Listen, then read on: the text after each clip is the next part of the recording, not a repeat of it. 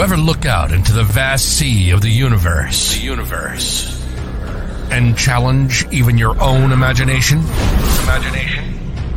You don't think we're alone, do you? When you hear that the government is doing something, you always believe it, don't you? We are your third eye. This is Chasing Prophecy. Challenging your beliefs and pushing the boundaries of your imagination.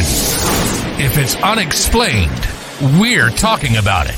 Whether you're a believer or a skeptic, we cover everything from political mayhem and tyranny to alien abductions and paranormal phenomena. You are not alone.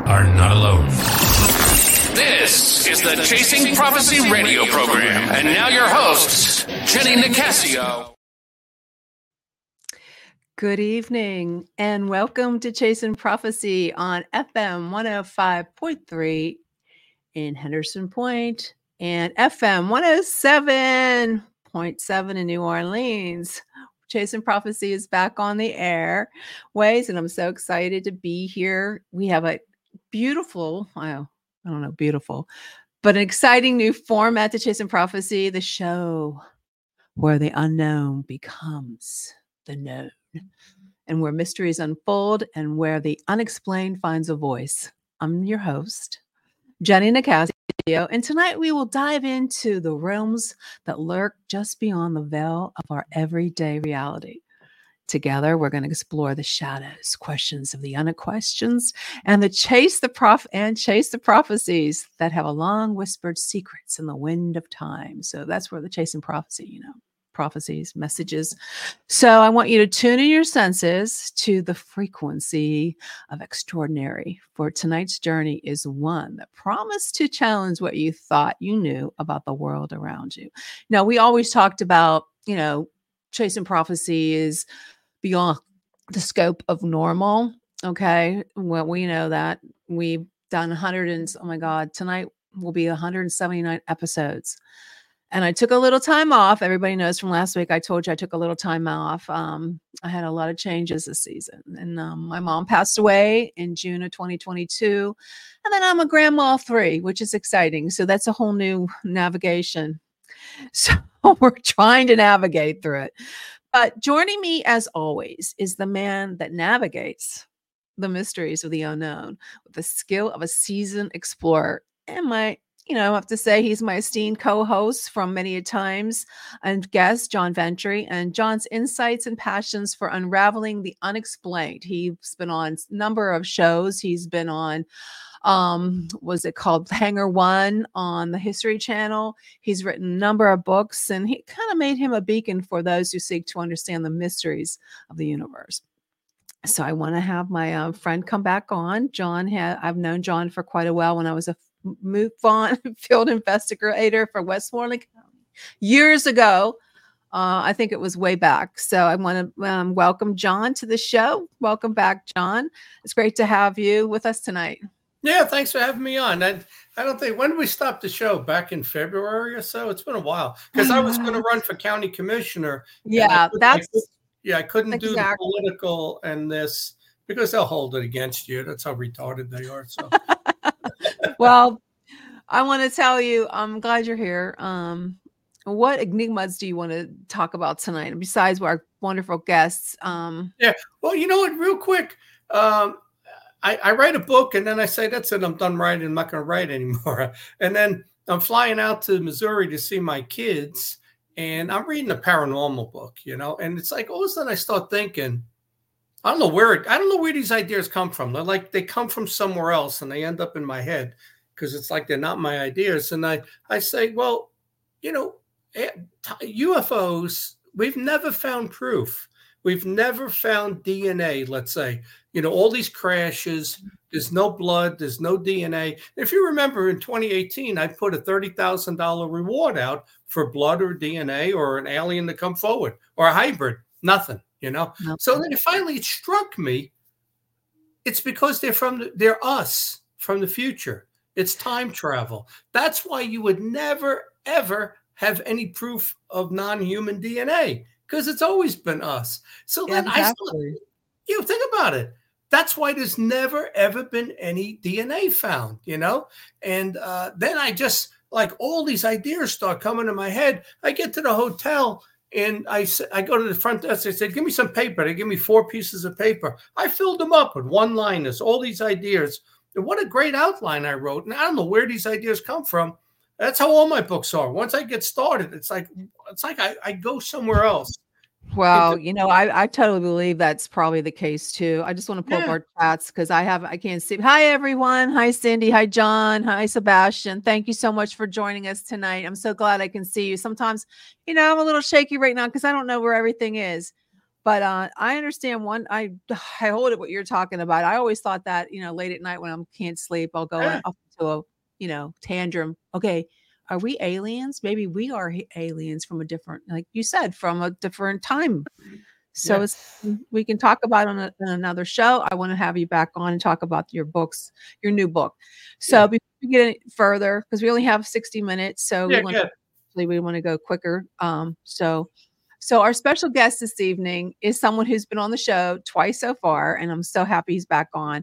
He illuminates the darker corners of the psyche, Dr. Brian Sharpless. He's the author of a fascinating new book called Monsters on the Couch. So think about it. I was thinking about his title. Oh, I get it, duh. It took me a while because, when you're on a couch and you're have therapy and you're on the couch.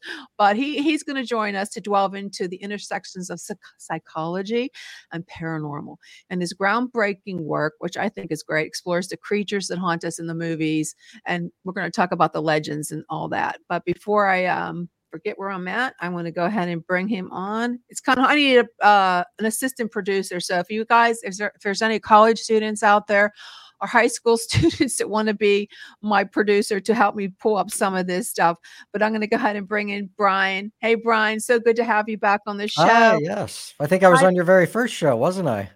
And you're on my very first. That's so weird. For Chasing Prophecy. Yeah.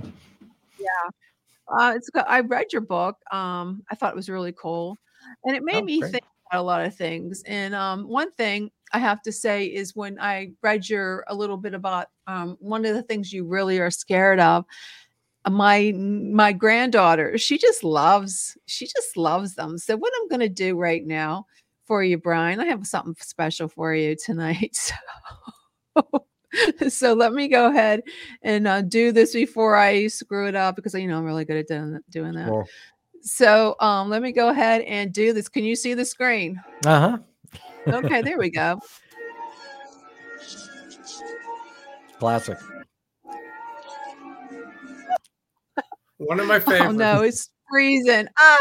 Why is it doing that? Oh no. Come on.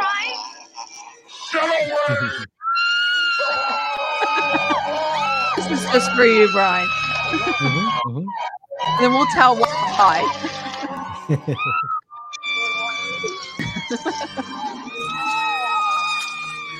My granddaughter loves this. She laughs. Back when MTV used to play videos and music. This is just for him. And we'll tell why.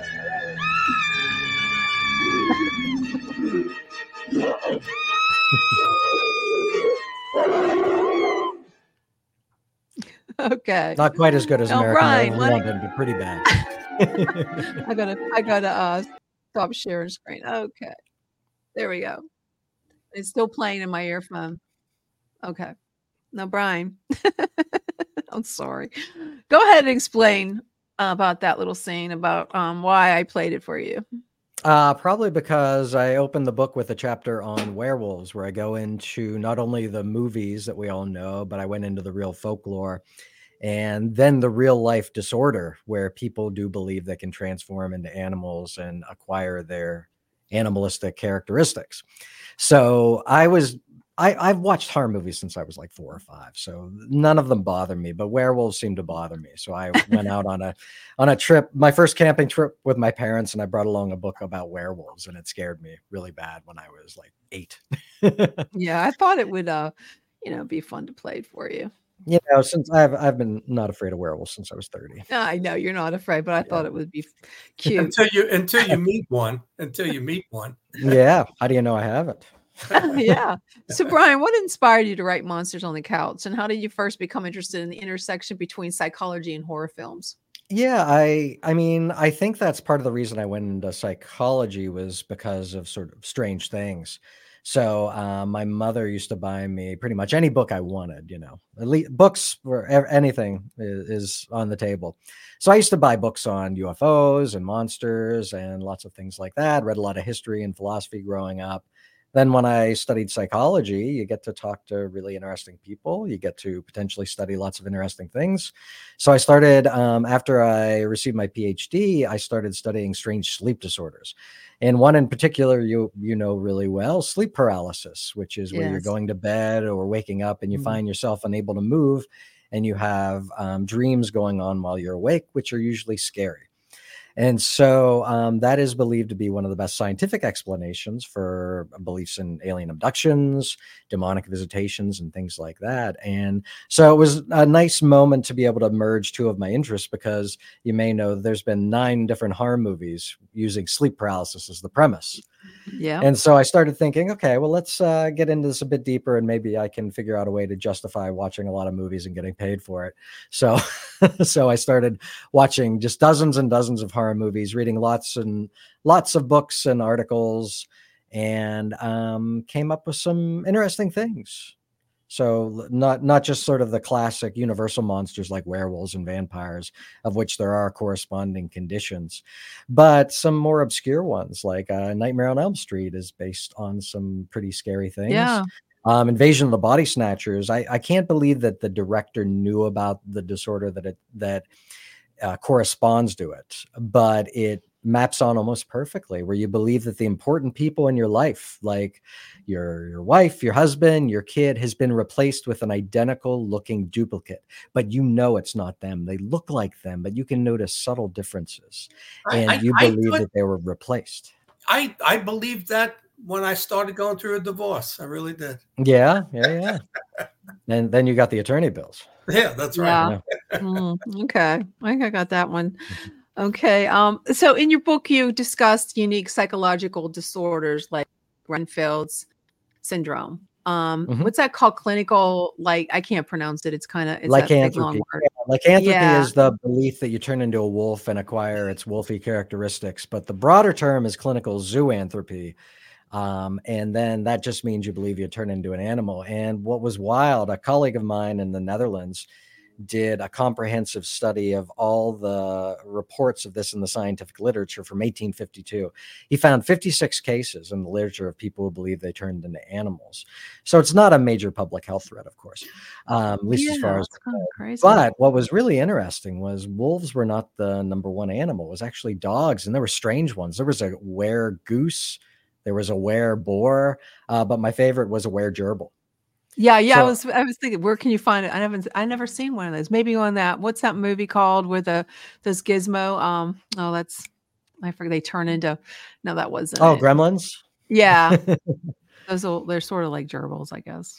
Yeah, but the guy, it turns out he raised gerbils as a kid, and he had a bit of a break with reality, and he started running under tables, sleeping under there. His nose started twitching like a rodent, and so for quite a while he was you couldn't talk to him, and he believed he was a gerbil. Yeah. Well, I had 2 favorites movie-wise growing up. One, my all-time favorite was King Kong. But the second favorite was the werewolf. And, I think now you're going to analyze me, but maybe because, the gorilla is similar structure to us, the werewolf also, but I used to always say, boy, if I could be, I would love to be a werewolf. I just loved werewolves. And then I came across, that show on Showtime, Penny Dreadful. I don't know if you watched that was good. I like that. Did you see that, Brian? Penny Dreadful? I did not. It's on my to-watch list. I was busy. I was busy watching movies. Couldn't watch TV. Yeah, it was one that you could buy it, or you probably can get it. But it was very, very well done, almost like poetic, the way they explained each of these creatures, Frankenstein, all of those. But when they got to the werewolf, there was a scene in there where I think she might have said it to him, or that he's the werewolf of God. Think of that premise, the werewolf of God, because the show was on 2 years and it was supposed to be a third season. And they said they got the funding, they're ready to go with season 3. And he was going to be the one creature that fought against the vampire, Dracula and the devil. They were both in it. Oh. And in it, it is another scene where the devil confronts Dracula, and then Dracula says, "Hey, cousin, how you doing?" It never dawned on me that a vampire is actually a demon, a fallen angel. Did you think about that, or is that anything that you might have looked at that angle? That it's a demon is actually a vampire is actually a fallen angel. The same thing as a werewolf, Yeah, I haven't seen the angel connection, but certainly if you look at Eastern and Central European folklore, these folks are cursed. So the movies do a really bad job of keeping true to the folklore. So some of the ways you could become a vampire, for instance, is if you practice sorcery as a human. You would rise after you were dead as a vampire. But some of the things were completely by chance. Like you could become a vampire if a small black animal jumped over your coffin, whether it's a cat or a chicken. You could even become a vampire if your mom just didn't eat enough salt while she was pregnant with you. You would be born a bouncing baby vampire. What about the most horrifying one? The one with the long fingernails? I can't remember. Nosferatu? Yes. Yeah. No, he scares me. There's such an allure of the most, the sexy, the dark, mysterious ones, but then there's a scary one. Oh, yeah. Hollywood is very strange. They seem to want us to be a sexually attracted to vampires, which is technically necrophilia. Yeah. So. Well, they're sexy. That's when I was a kid. That's why I watched them. I mean, oh my God, there was what's the one? There was, I can't. There's so many of them. Interview with a Vampire. Oh yeah. Well, you know what? I like the more dark, mysterious ones. Like he's, well, what was his name? I can't remember. It showed you the beginning of how he was made. Like he came from the Holy Grail. It was like something with when Jesus was crucified, the blood or something fell into. Yeah, I remember seeing that. What is that? I can't remember that one, but that was really good. Yeah. But that scary one, I didn't like him. What? Go ahead. I'm sorry. Yeah, if we're going to stay on vampires a little bit, Brian. I just lost my. Sorry, I read a book. I read a book a long time ago, and it did a comparison of vampires and let's say Jesus, and everything about the vampire, when you break it down, is the opposite of let's say Jesus, God, Christianity. The vampire is he comes out at night. He comes out at night, and the light will harm him, right? Mm-hmm. So in certain mythologies, yeah, God is of light, Jesus is of light, that type of thing. The vampire, drinks blood to live, right? And then in religion, you have the communion, with the cup and the bread, but it's a different. Jesus is providing the blood in that case, right? It's a totally. Yeah, it's a totally different, but it went through like 5-6 points of a vampire and then compared it. And it's like a mocking, or it's the opposite. And I don't know when, the first person who wrote it did it because of that reason. He wanted to do the opposite of let's say, Christianity. And he said, well, what does Jesus stand for? And well, I'm going to create a creature that's the exact opposite. What do you think about that? Yeah, if you look through folklore, certainly there's evidence of vampirism beliefs predating Jesus. Oh, okay. So they go the whole way back to ancient Assyria, where you can see this tablet where it shows a female vampire copulating with a human male against his will, and she's just about ready to be decapitated by another person holding some sort of sharp instrument, whether it's a sword or a spear. It's hard to say. So I think that since time immemorial, blood's kind of had this mystical power about it. It's been recognized as a part of life, I think, as long as humans have been around. It's been used as a food source, but I think a lot of cultures have imbued it with a mystical significance. And the people that practice, that suffer from what's called Renfield syndrome, which is the real vampirism, when they drink blood, they drink it to meet a non-nutritional need. So they're drinking it to feel powerful. They're drinking it because they're sexually aroused by it. Some people have reported feeling a oneness with the universe or nature when they're drinking blood, bordering on a mystical or religious experience. So it's really interesting. I did a little research. I wanted to write something on Lilith, the Jewish Arab legend of Lilith, which is not in the Bible. Lilith is mentioned, but it's just in passing, and somebody took Lilith and then made something out of it. And but they talk about Lilith being like the mother of demons, the mother of vampires, that type of thing. And I did some research, and there was I guess it was a fallen angel called Gadriel. And so I write my own story of how it all went with Adam and Eve and Lilith, and I made her kind of a woman's liber, but she mates with this Gadriel, and that starts spawning these creatures. So like you said, it goes back a long time, because that legend of Lilith, that goes back probably to 2,000-3,000 BC. Yeah. And you can even, going back to werewolves for a minute, if you look at some of the paintings in Lascaux, I found a cave, I believe in Sri Lanka, 44,000 years old paintings. And you can see these transitional figures that seem to be half human, half animal. So what that means, they didn't leave writings, they just left their paintings.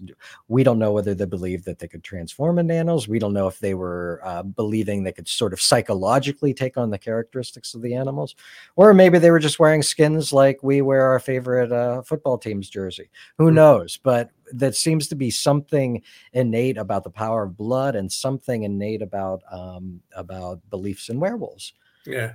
And I love human to animal transformation. Yeah. I love werewolves. I really do. If they come out with a werewolf show, a new movie, that's the first one I want to say. I want to see the werewolf movie. Yeah. Werewolf by Night was one of the most recent ones. It was pretty good. From the Marvel universe. Yeah. If anybody has a comment or a question for Brian or John or myself, please feel free to ask in the chat. And just let you know, this is sponsored by the UPRN radio, talk radio on FM 105.3 in Henderson Point, Mississippi, and 107.7 in New Orleans. Was Werewolf by Night, or one of the more recent ones, where they made the werewolf like the Werewolf of London? The appearance, because that's a different looking type of werewolf it was more like a giant wolf, the American Werewolf in London. This was more of like a hybrid, from what I recall. They didn't show a lot of it, strangely enough. In the comic books, he was bipedal, and he looked like more like the Lon Chaney Jr. version from the original. But then you've got the interesting question. So why are we attracted to these things for 44,000 years, right? Seriously, and so it got me thinking, not just about the movies, but what is it? I think the werewolf, if you watch the movies, they're tragic. They're not fun like a lot of the vampire movies, and they're not mindless like the zombies. You don't feel bad for zombies. But when you watch a werewolf movie, you feel a lot of pity, because they're cursed, and they have no choice in the matter. They transform, and they go on these murderous killing sprees, just like a David in American Werewolf in London. And I think it taps into a fundamental fear we all have of things we can't control about ourselves. Or losing control. All those dark sides of ourselves that can come out and hurt other people, even if we don't think of ourselves as hurtful people. Brian, do you think that a lot of this werewolf started from like rabies or something like that, or the full moon, how people lose control? They're like the tide, the full moon, everybody acts crazy. I think there have been a few sort of medical explanations for werewolves. I think rabies is actually one of the better ones. So some people will say it's porphyria. That really doesn't go with it as well. It's super rare. Hirsutism, also called Ambra syndrome, which you might have seen, those people who are covered head to toe in hair. There's a South American family that all of them carry this very rare trait. And so that doesn't seem to be a good explanation. But rabies, rabies can make you out of control, can make you violent, can make you foam at the mouth, it makes you afraid of water. And strangely enough, it's carried by a bite. But if you look at the folklore, you do not see that in the folklore. You do not get it from a bite. You get it from curses. You get it from potentially putting on magic salves, which strangely enough contain hallucinogens. And but you don't see bites, and you don't see a lot of moon connections either, or silver. In folklore, you don't see those. Well, yeah, in the folklore, but the full moon, it's always about the full moon. The day, you turn. People act crazy. I know I do. Well, I look at the werewolf, and I've said this in some of my other books that I wrote, is that and I'll use this phrase, is that there's two people in everybody. If you think of the average person knows that any moment you could be evil, Dr. Jekyll, you could kill. Yeah, it's Jekyll and Hyde. You could be the most loving person, or you could do something really heinous. So everybody has these two people inside them. So I think when you look at the werewolf, because he is a man and then he turns, it's that whole, there's two people in everybody, good and evil, good and bad, and that's part of it. The other thing I would say too with a werewolf is humans and dogs and wolves, we have a connection. I mean, it goes all the way back to caveman times when, wolves, we would give the scraps to wolves and they would, I don't know, I wouldn't say they became our friends, but at some point we domesticated them, or, and then we 10,000 years we've been hanging out with dogs. And yeah. So there's genetically in us, there's a connection to dogs and wolves, and it goes back 10,000 years, and that could even be a genetic memory thing with us, that we like them. And I don't like when they kill wolves because they got to lessen their numbers. To me, it's like a wolf is like your dog, although the wolves are dangerous, obviously. But wolves, their bite is 25% stronger than a dog, and their head is 25% larger than a dog is. So, but that's the connection I see, is the good and evil in everyone, and we have a connection that goes back 10,000 years to wolves.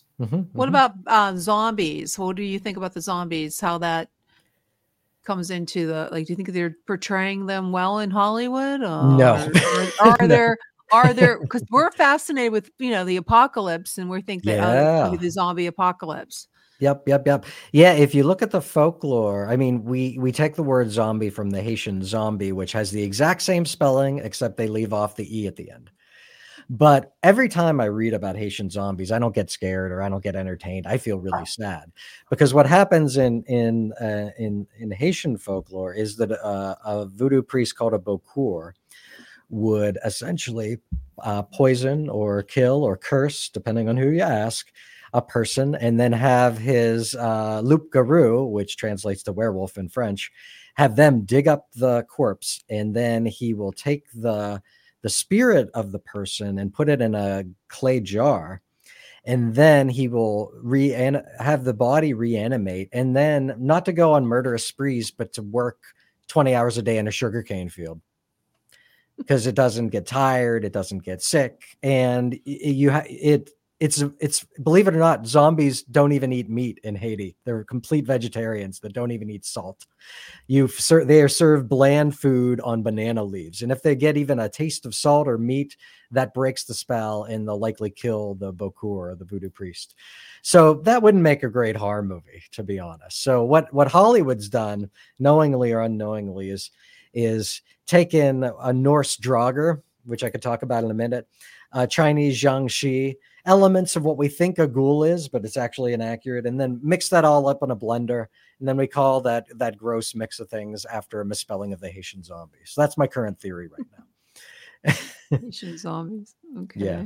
But a Draugr was a Norwegian zombie, and this was really scary. So this was a Norwegian Viking who he would be buried the wrong way, or even if they didn't put the right clothes on him, he would come back from the dead, and he would live in a barrow, which was this hole dug in the ground, covered with rocks. On top, there'd be timber, and they'd cover the whole thing up with dirt, and that's where they'd keep treasure. And so this Draugr would stay in there, and if you come to steal or mess with his treasure, he'd come get you.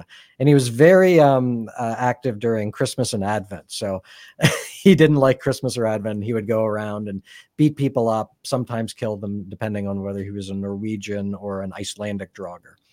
They were, one was more violent than the other. So there's a Christmas ghoul, Crumpets. Is that his name?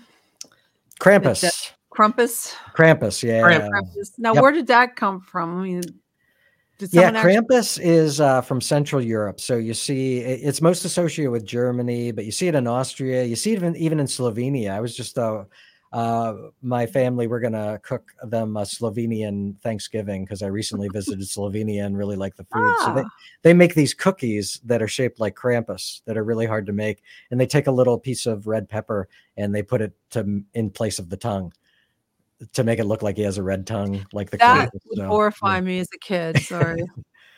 You should be terrified of Krampus. He'll beat you. Yeah, he doesn't just leave coal in your stocking. He beats you up. Yeah, there's that one horror movie that I just saw like last Christmas. I don't know why I watched it, because he was horrifying, especially outside, the way they did it with the snow and the little girl. Oh, I think you're talking about Krampus. It was actually called that. That's what it's called. Yeah.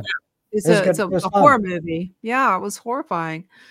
Then there was the one with the Santa Claus, the horror movie that they changed. They made Santa be like, I don't think he was Krampus. He was like Santa Claus.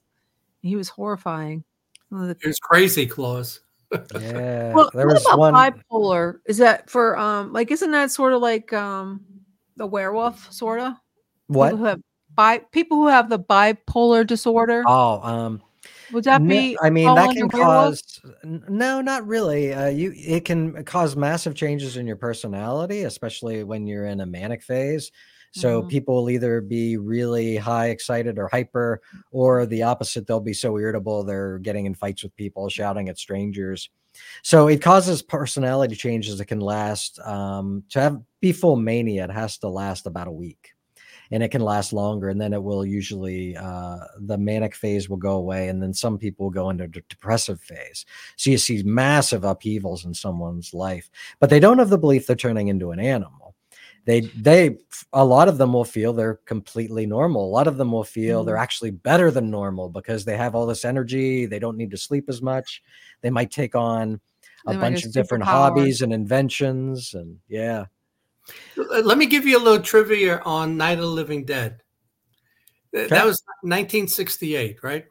So if you remember in the movie, they talk about this satellite, this probe that came down from space that they thought may have brought a virus. Do you know what they based that on? What? The Kecksburg crash in 1965. But think about it, because it's here. Kecksburg was here, Mount Pleasant, PA, and Night of the Living Dead was made in Pittsburgh. So that's where they got the idea from. That it goes to the Kecksburg crash of the UFO, which we've proved to be a spy satellite that actually came down. Or was that you who decided it was?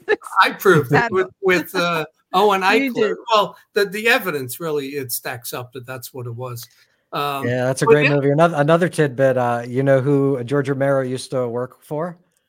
No. Mr. Rogers.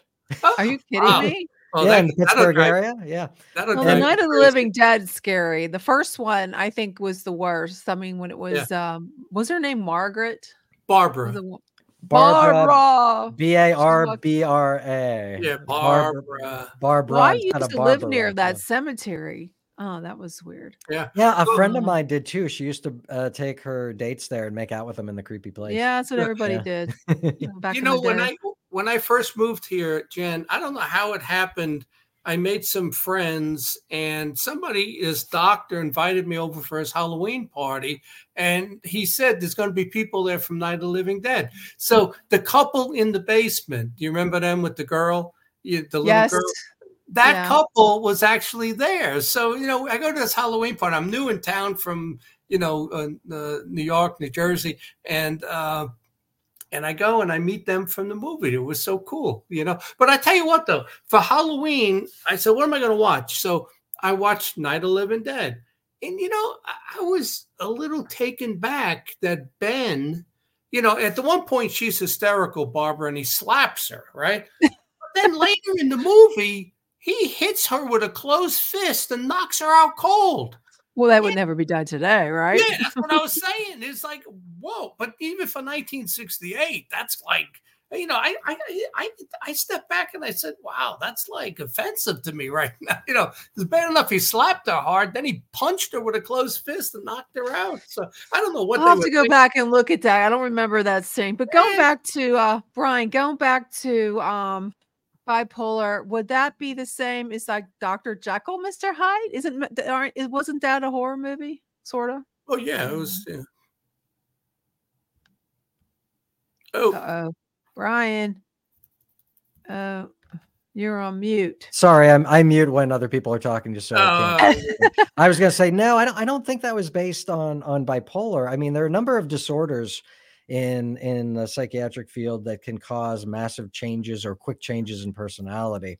So with Dr. Jekyll and Mr. Hyde, you see a physical transformation and a psychological one.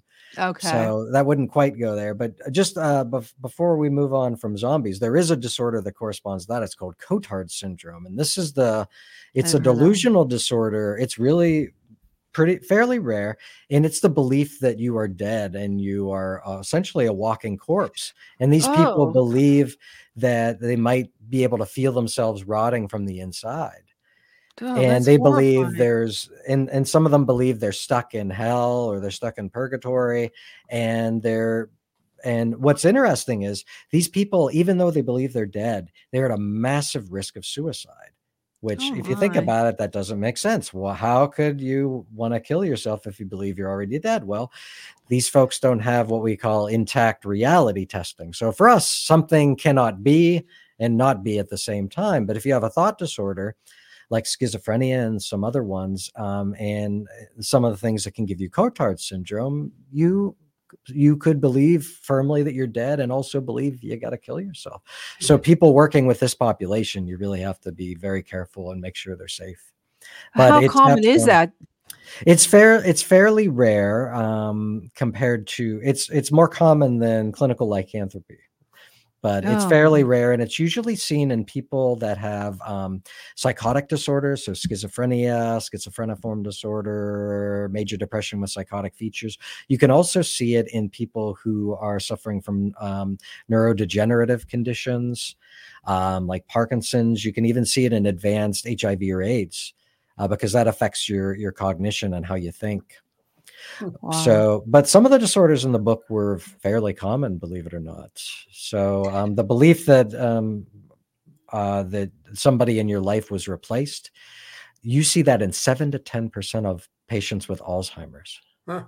Oh, wow. That is an enormous number of people if you think about it. What are the chances? I mean, I know that's something like mostly you think that, Alzheimer patients have it. What if somebody really feels like that and it's not, you come to determination it's not a disorder, that maybe there is something going there? Could that happen? I mean, how do we know? Well, as I say, anything is possible, but is it probable?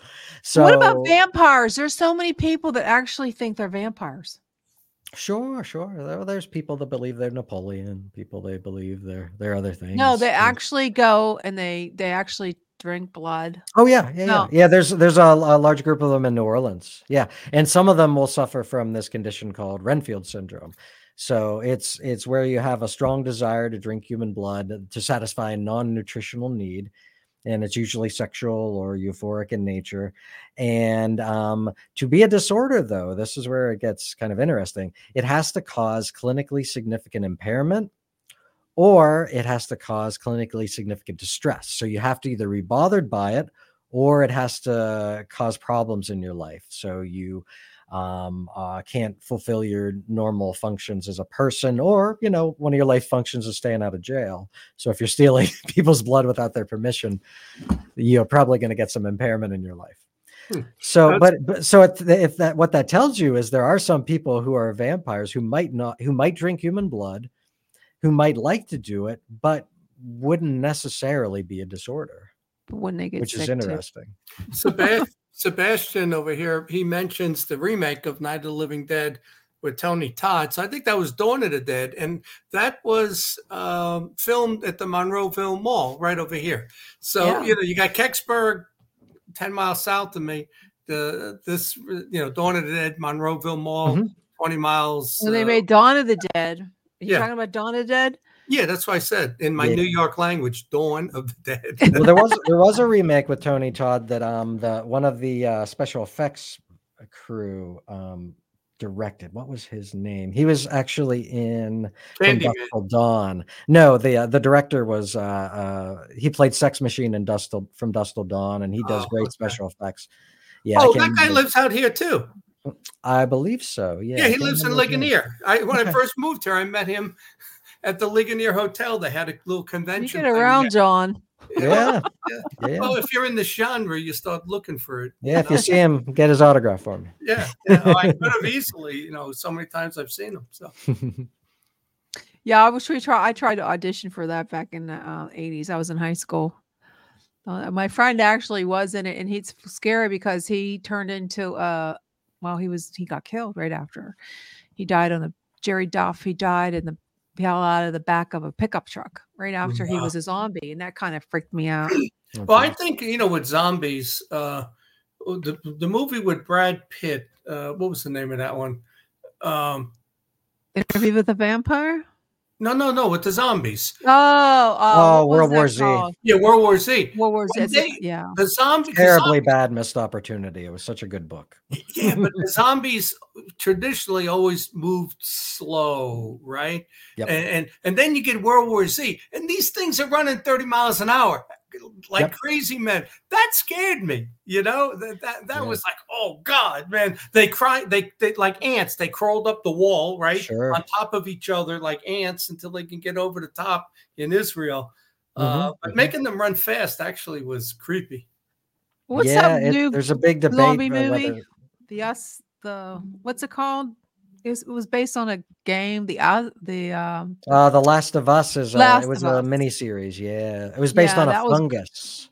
That was good. A fungus infected people and turned them into that zombies. Can happen, and there's Brian. With ants, absolutely. There are some fungi that can take control of other animals. Yeah, that can actually happen. That's kind of scary. Just a shout out to Virginia. She lived in Brooklyn just like I did. I lived in Brooklyn 4 years, so Virginia says she's got a Brooklyn accent too. Yeah.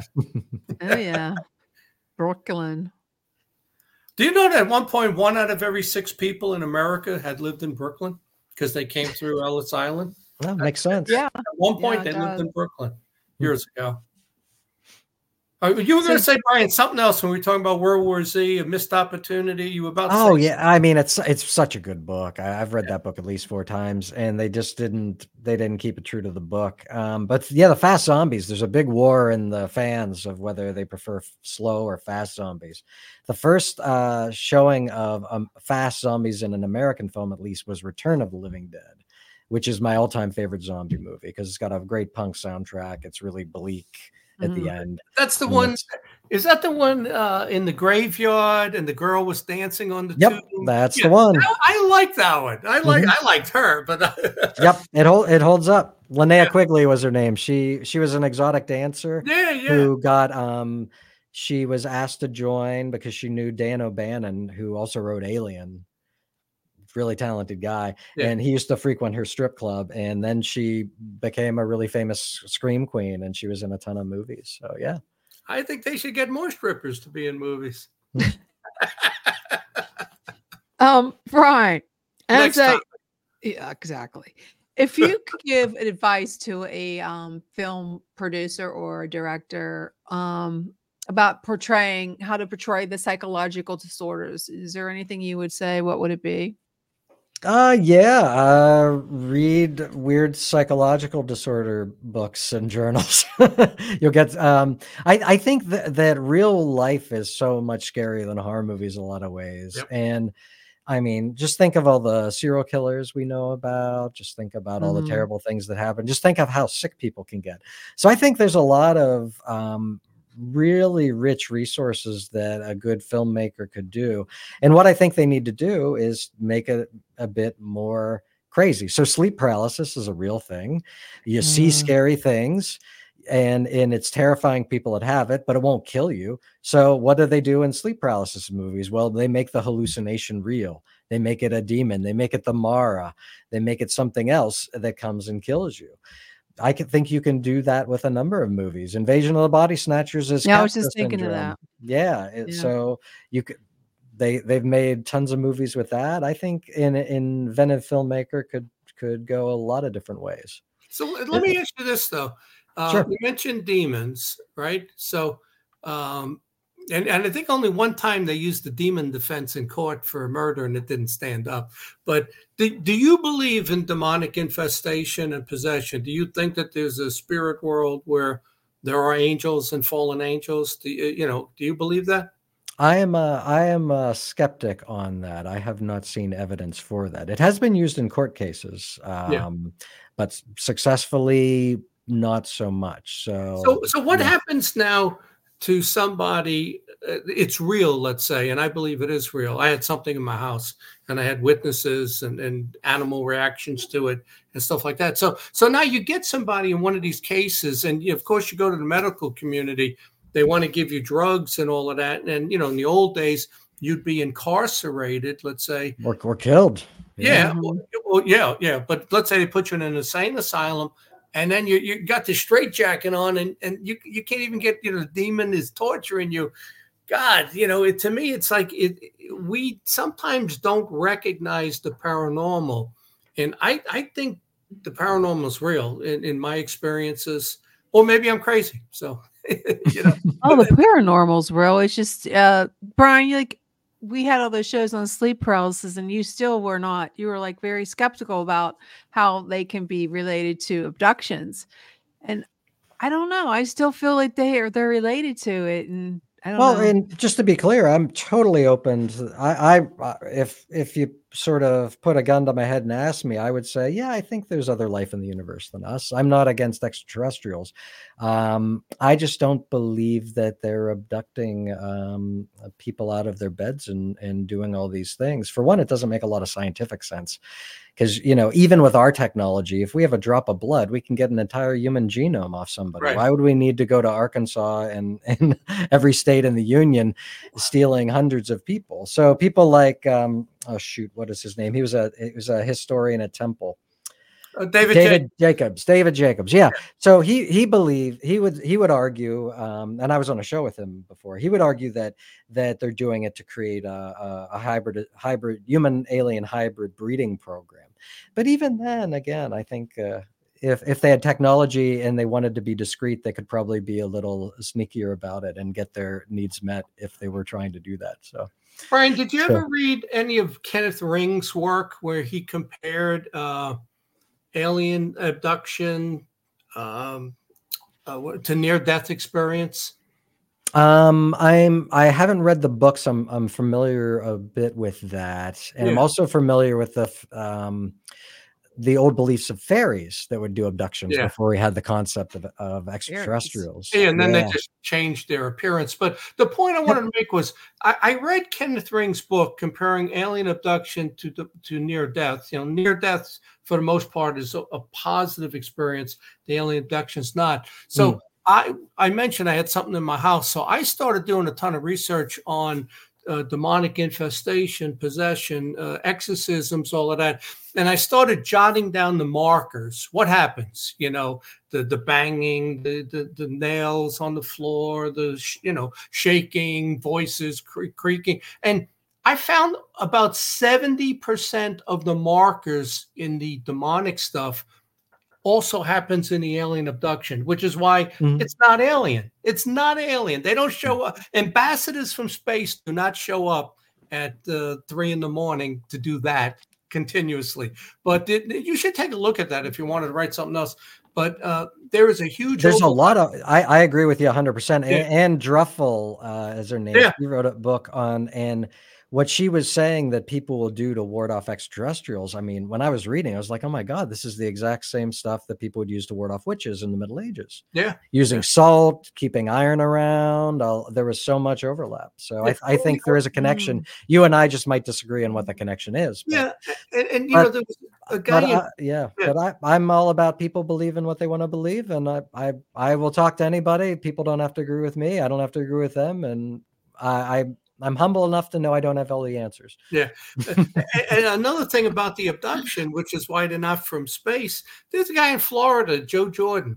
And, you know, he comes across, he's an atheist. He comes across all these cases of women in the middle of the night when that gray alien shows up screaming, Jesus Christ, protect me. You know, they throw out the name and it leaves.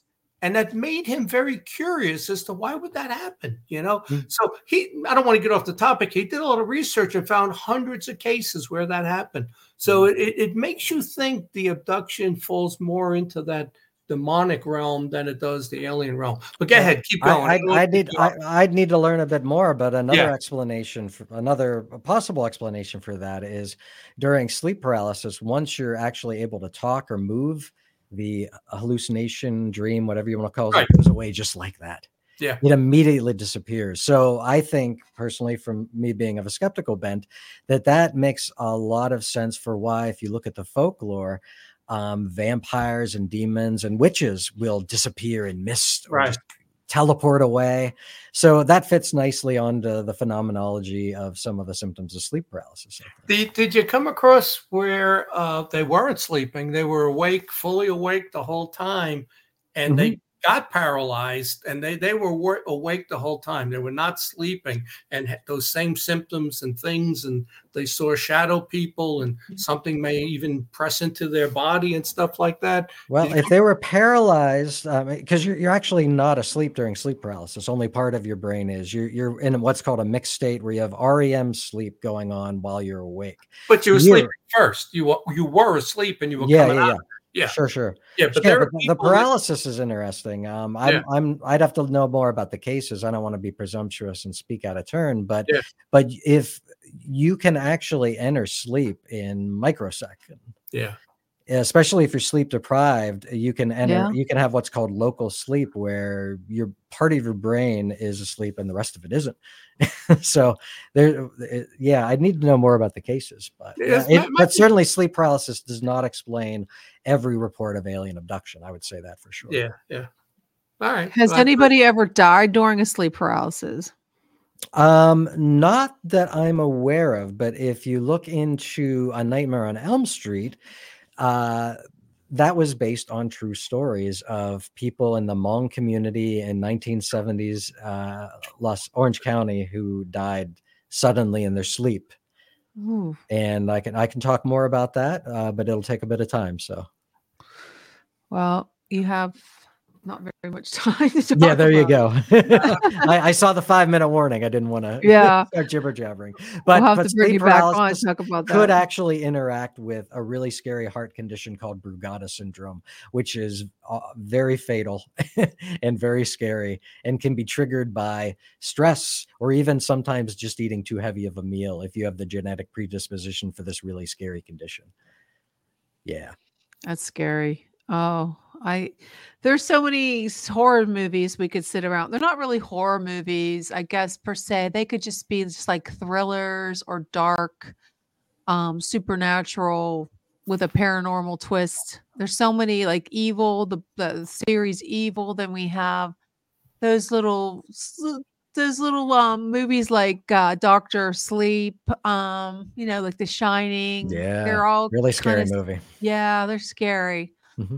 It's like, so what else do you touch on in your book? Any other topic that we didn't talk about towards the end of the book? We get into cannibalism. Yeah. That's a part of horror movies. Get into necrophilia, which, believe sleeping it or not, with dead people. Yeah. That's a thing for some people. It's hard to believe, hard to understand. But the cannibalism chapter was really interesting because what I did, I got into the anthropology literature. and tried to figure out all the different motivations for why people become cannibals. Went into the Donner Party, went into the Uruguayan rugby players from Alive and some other things. Fascinating stuff. And we know a lot about it, and it is baked into our DNA. Cannibalism. Really? It is all over the place. There have been so many cases, even in the past 100 years, it is shocking. It's in our DNA. Well, I'm exaggerating a bit, but okay, humans from time immemorial. What was that movie called where they were they wrecked and they had to eat Alive. each other? Alive. Yeah. Alive. Well, I mean, what are you going to do? Survival. What are you going to do if there's no food and let's say one person is dying or dies, if you cut them up right then and eat them, I mean, you're going to live. What was that movie? Silence of the Lambs when Anthony Hopkins, what did he call Hannibal it? the Cannibal. Oh, yeah, he was eating the brain. Yeah. I had his liver with fava beans and a nice Chianti. Yes. Yeah. How could you remember that? You remember that. That means you're really yeah, I have a good memory for useless knowledge. But what's interesting, when I was researching the cannibal, not everybody is equally at risk of getting eaten. So if you're very young or very old, if you're like part of an out group, no, you're more likely to be eaten. It's people in the prime breeding age. And this is where it makes evolutionary sense. So if you imagine if you were a small group of humans and you were isolated and couldn't find food, you would eat the people who couldn't actually replenish the population first. So even today, if you look at the people who are killed in these terrible tragedies where people are starving for months and months, it's the very young and the very old that get killed first after all the animals are gone. Yeah, but wouldn't the old be tough to eat? Yeah, that's what I was going to say. The young is like veal parmesan, Yeah, yeah, really. Well, and another thing I would tell your listeners, don't ever engage in drawing of straws or a cannibal lottery. You'd be surprised how it's not quite fair. It seems like a good idea, but it's funny how the people they don't like get eaten first. It's really funny how that happens. Well, no, I can see if they don't like you, they're going to we're going to take you first. Yep. If they don't like you. Yeah, that's who I would pick. Not someone you liked, huh, John? Yep. They seem to lose the lotteries. I don't like anybody, so. Yeah, okay. You like a lot of people. I know. You talking about? All right, what do we got left? A minute or two? Anything else in the book? No, thanks for letting me come on. And if people are interested, my book's it's my first popular press book. It's my fourth book, but this is the first one not meant just for psychologists. So it's only $19.95 on Amazon. And wherever good books are sold. You can get it Audible. That's what I'd love to do that. Audio book? Back and the Audible book. Yeah. I got a really good a reader for it too. Yep. And you can find it in Barnes & Noble and wherever, any bookstore, hopefully. Okay. Well, thank you again for joining us, Brian. It was a pleasure as always. We'll have to bring you back on. We'll talk about the more in-depth stuff. All right. Thank you. All right. You have a great night. You too. See you. All right. Well, that was fun. Yeah. Just one comment I got to make, though, is that, and I've seen this in so much of the research I do, whether it's UFOs, demonology, when you get to that medical field, they don't believe it. And it could cause. What don't they believe? What don't they believe? Well, they don't believe that it's alien. They don't believe. Sleep paralysis. Well, I'm just saying, no, overall, anything you bring to the medical field, they're going to find a reason. It's sleep paralysis. It's this, it's hallucinations. Let me give you a prescription, but they don't believe in the demonic. They don't really believe the alien abduction, so it's an issue because if we're not open to that, you got a lot of people they can't bring it forward to the medical community because they're not going to believe them. Well, I like the fact that Brian, he is open to it, and like we had him a couple times talking about sleep paralysis, and I don't know what sleep paralysis is. I mean, it is a disorder. It could be something psychological, but I've experienced it my kids experienced it. Yeah, I've had it. It's scary. It's horrifying. But my daughter, if you remember, had it happen wide awake. It wasn't sleep paralysis. There was a demonic entity in the house. And it as soon as she drank the bottle of water and laid down, that thing pressed right into her body. Oh, and she was surrounded by shadow people and could hear them speaking, But the medical community would say, nope, she fell asleep and that was all a dream, But so, I want to thank you, PRN Radio, Talk Radio, for sponsoring this hour. And I want to thank all you listeners out there for welcoming me back. And hopefully you continue, Johnny and Boots and Virginia, to stay tuned, every week. Next week, we have a great guest, Tim Bear. He has a book on love letters to his deceased wife, and somehow he can communicate with her. So I think that's going to be a great story. Stay tuned for Into the Night with Sean Kelly is next. Have a great rest of your Sunday. See ya. Thanks, John. Okay. Come on.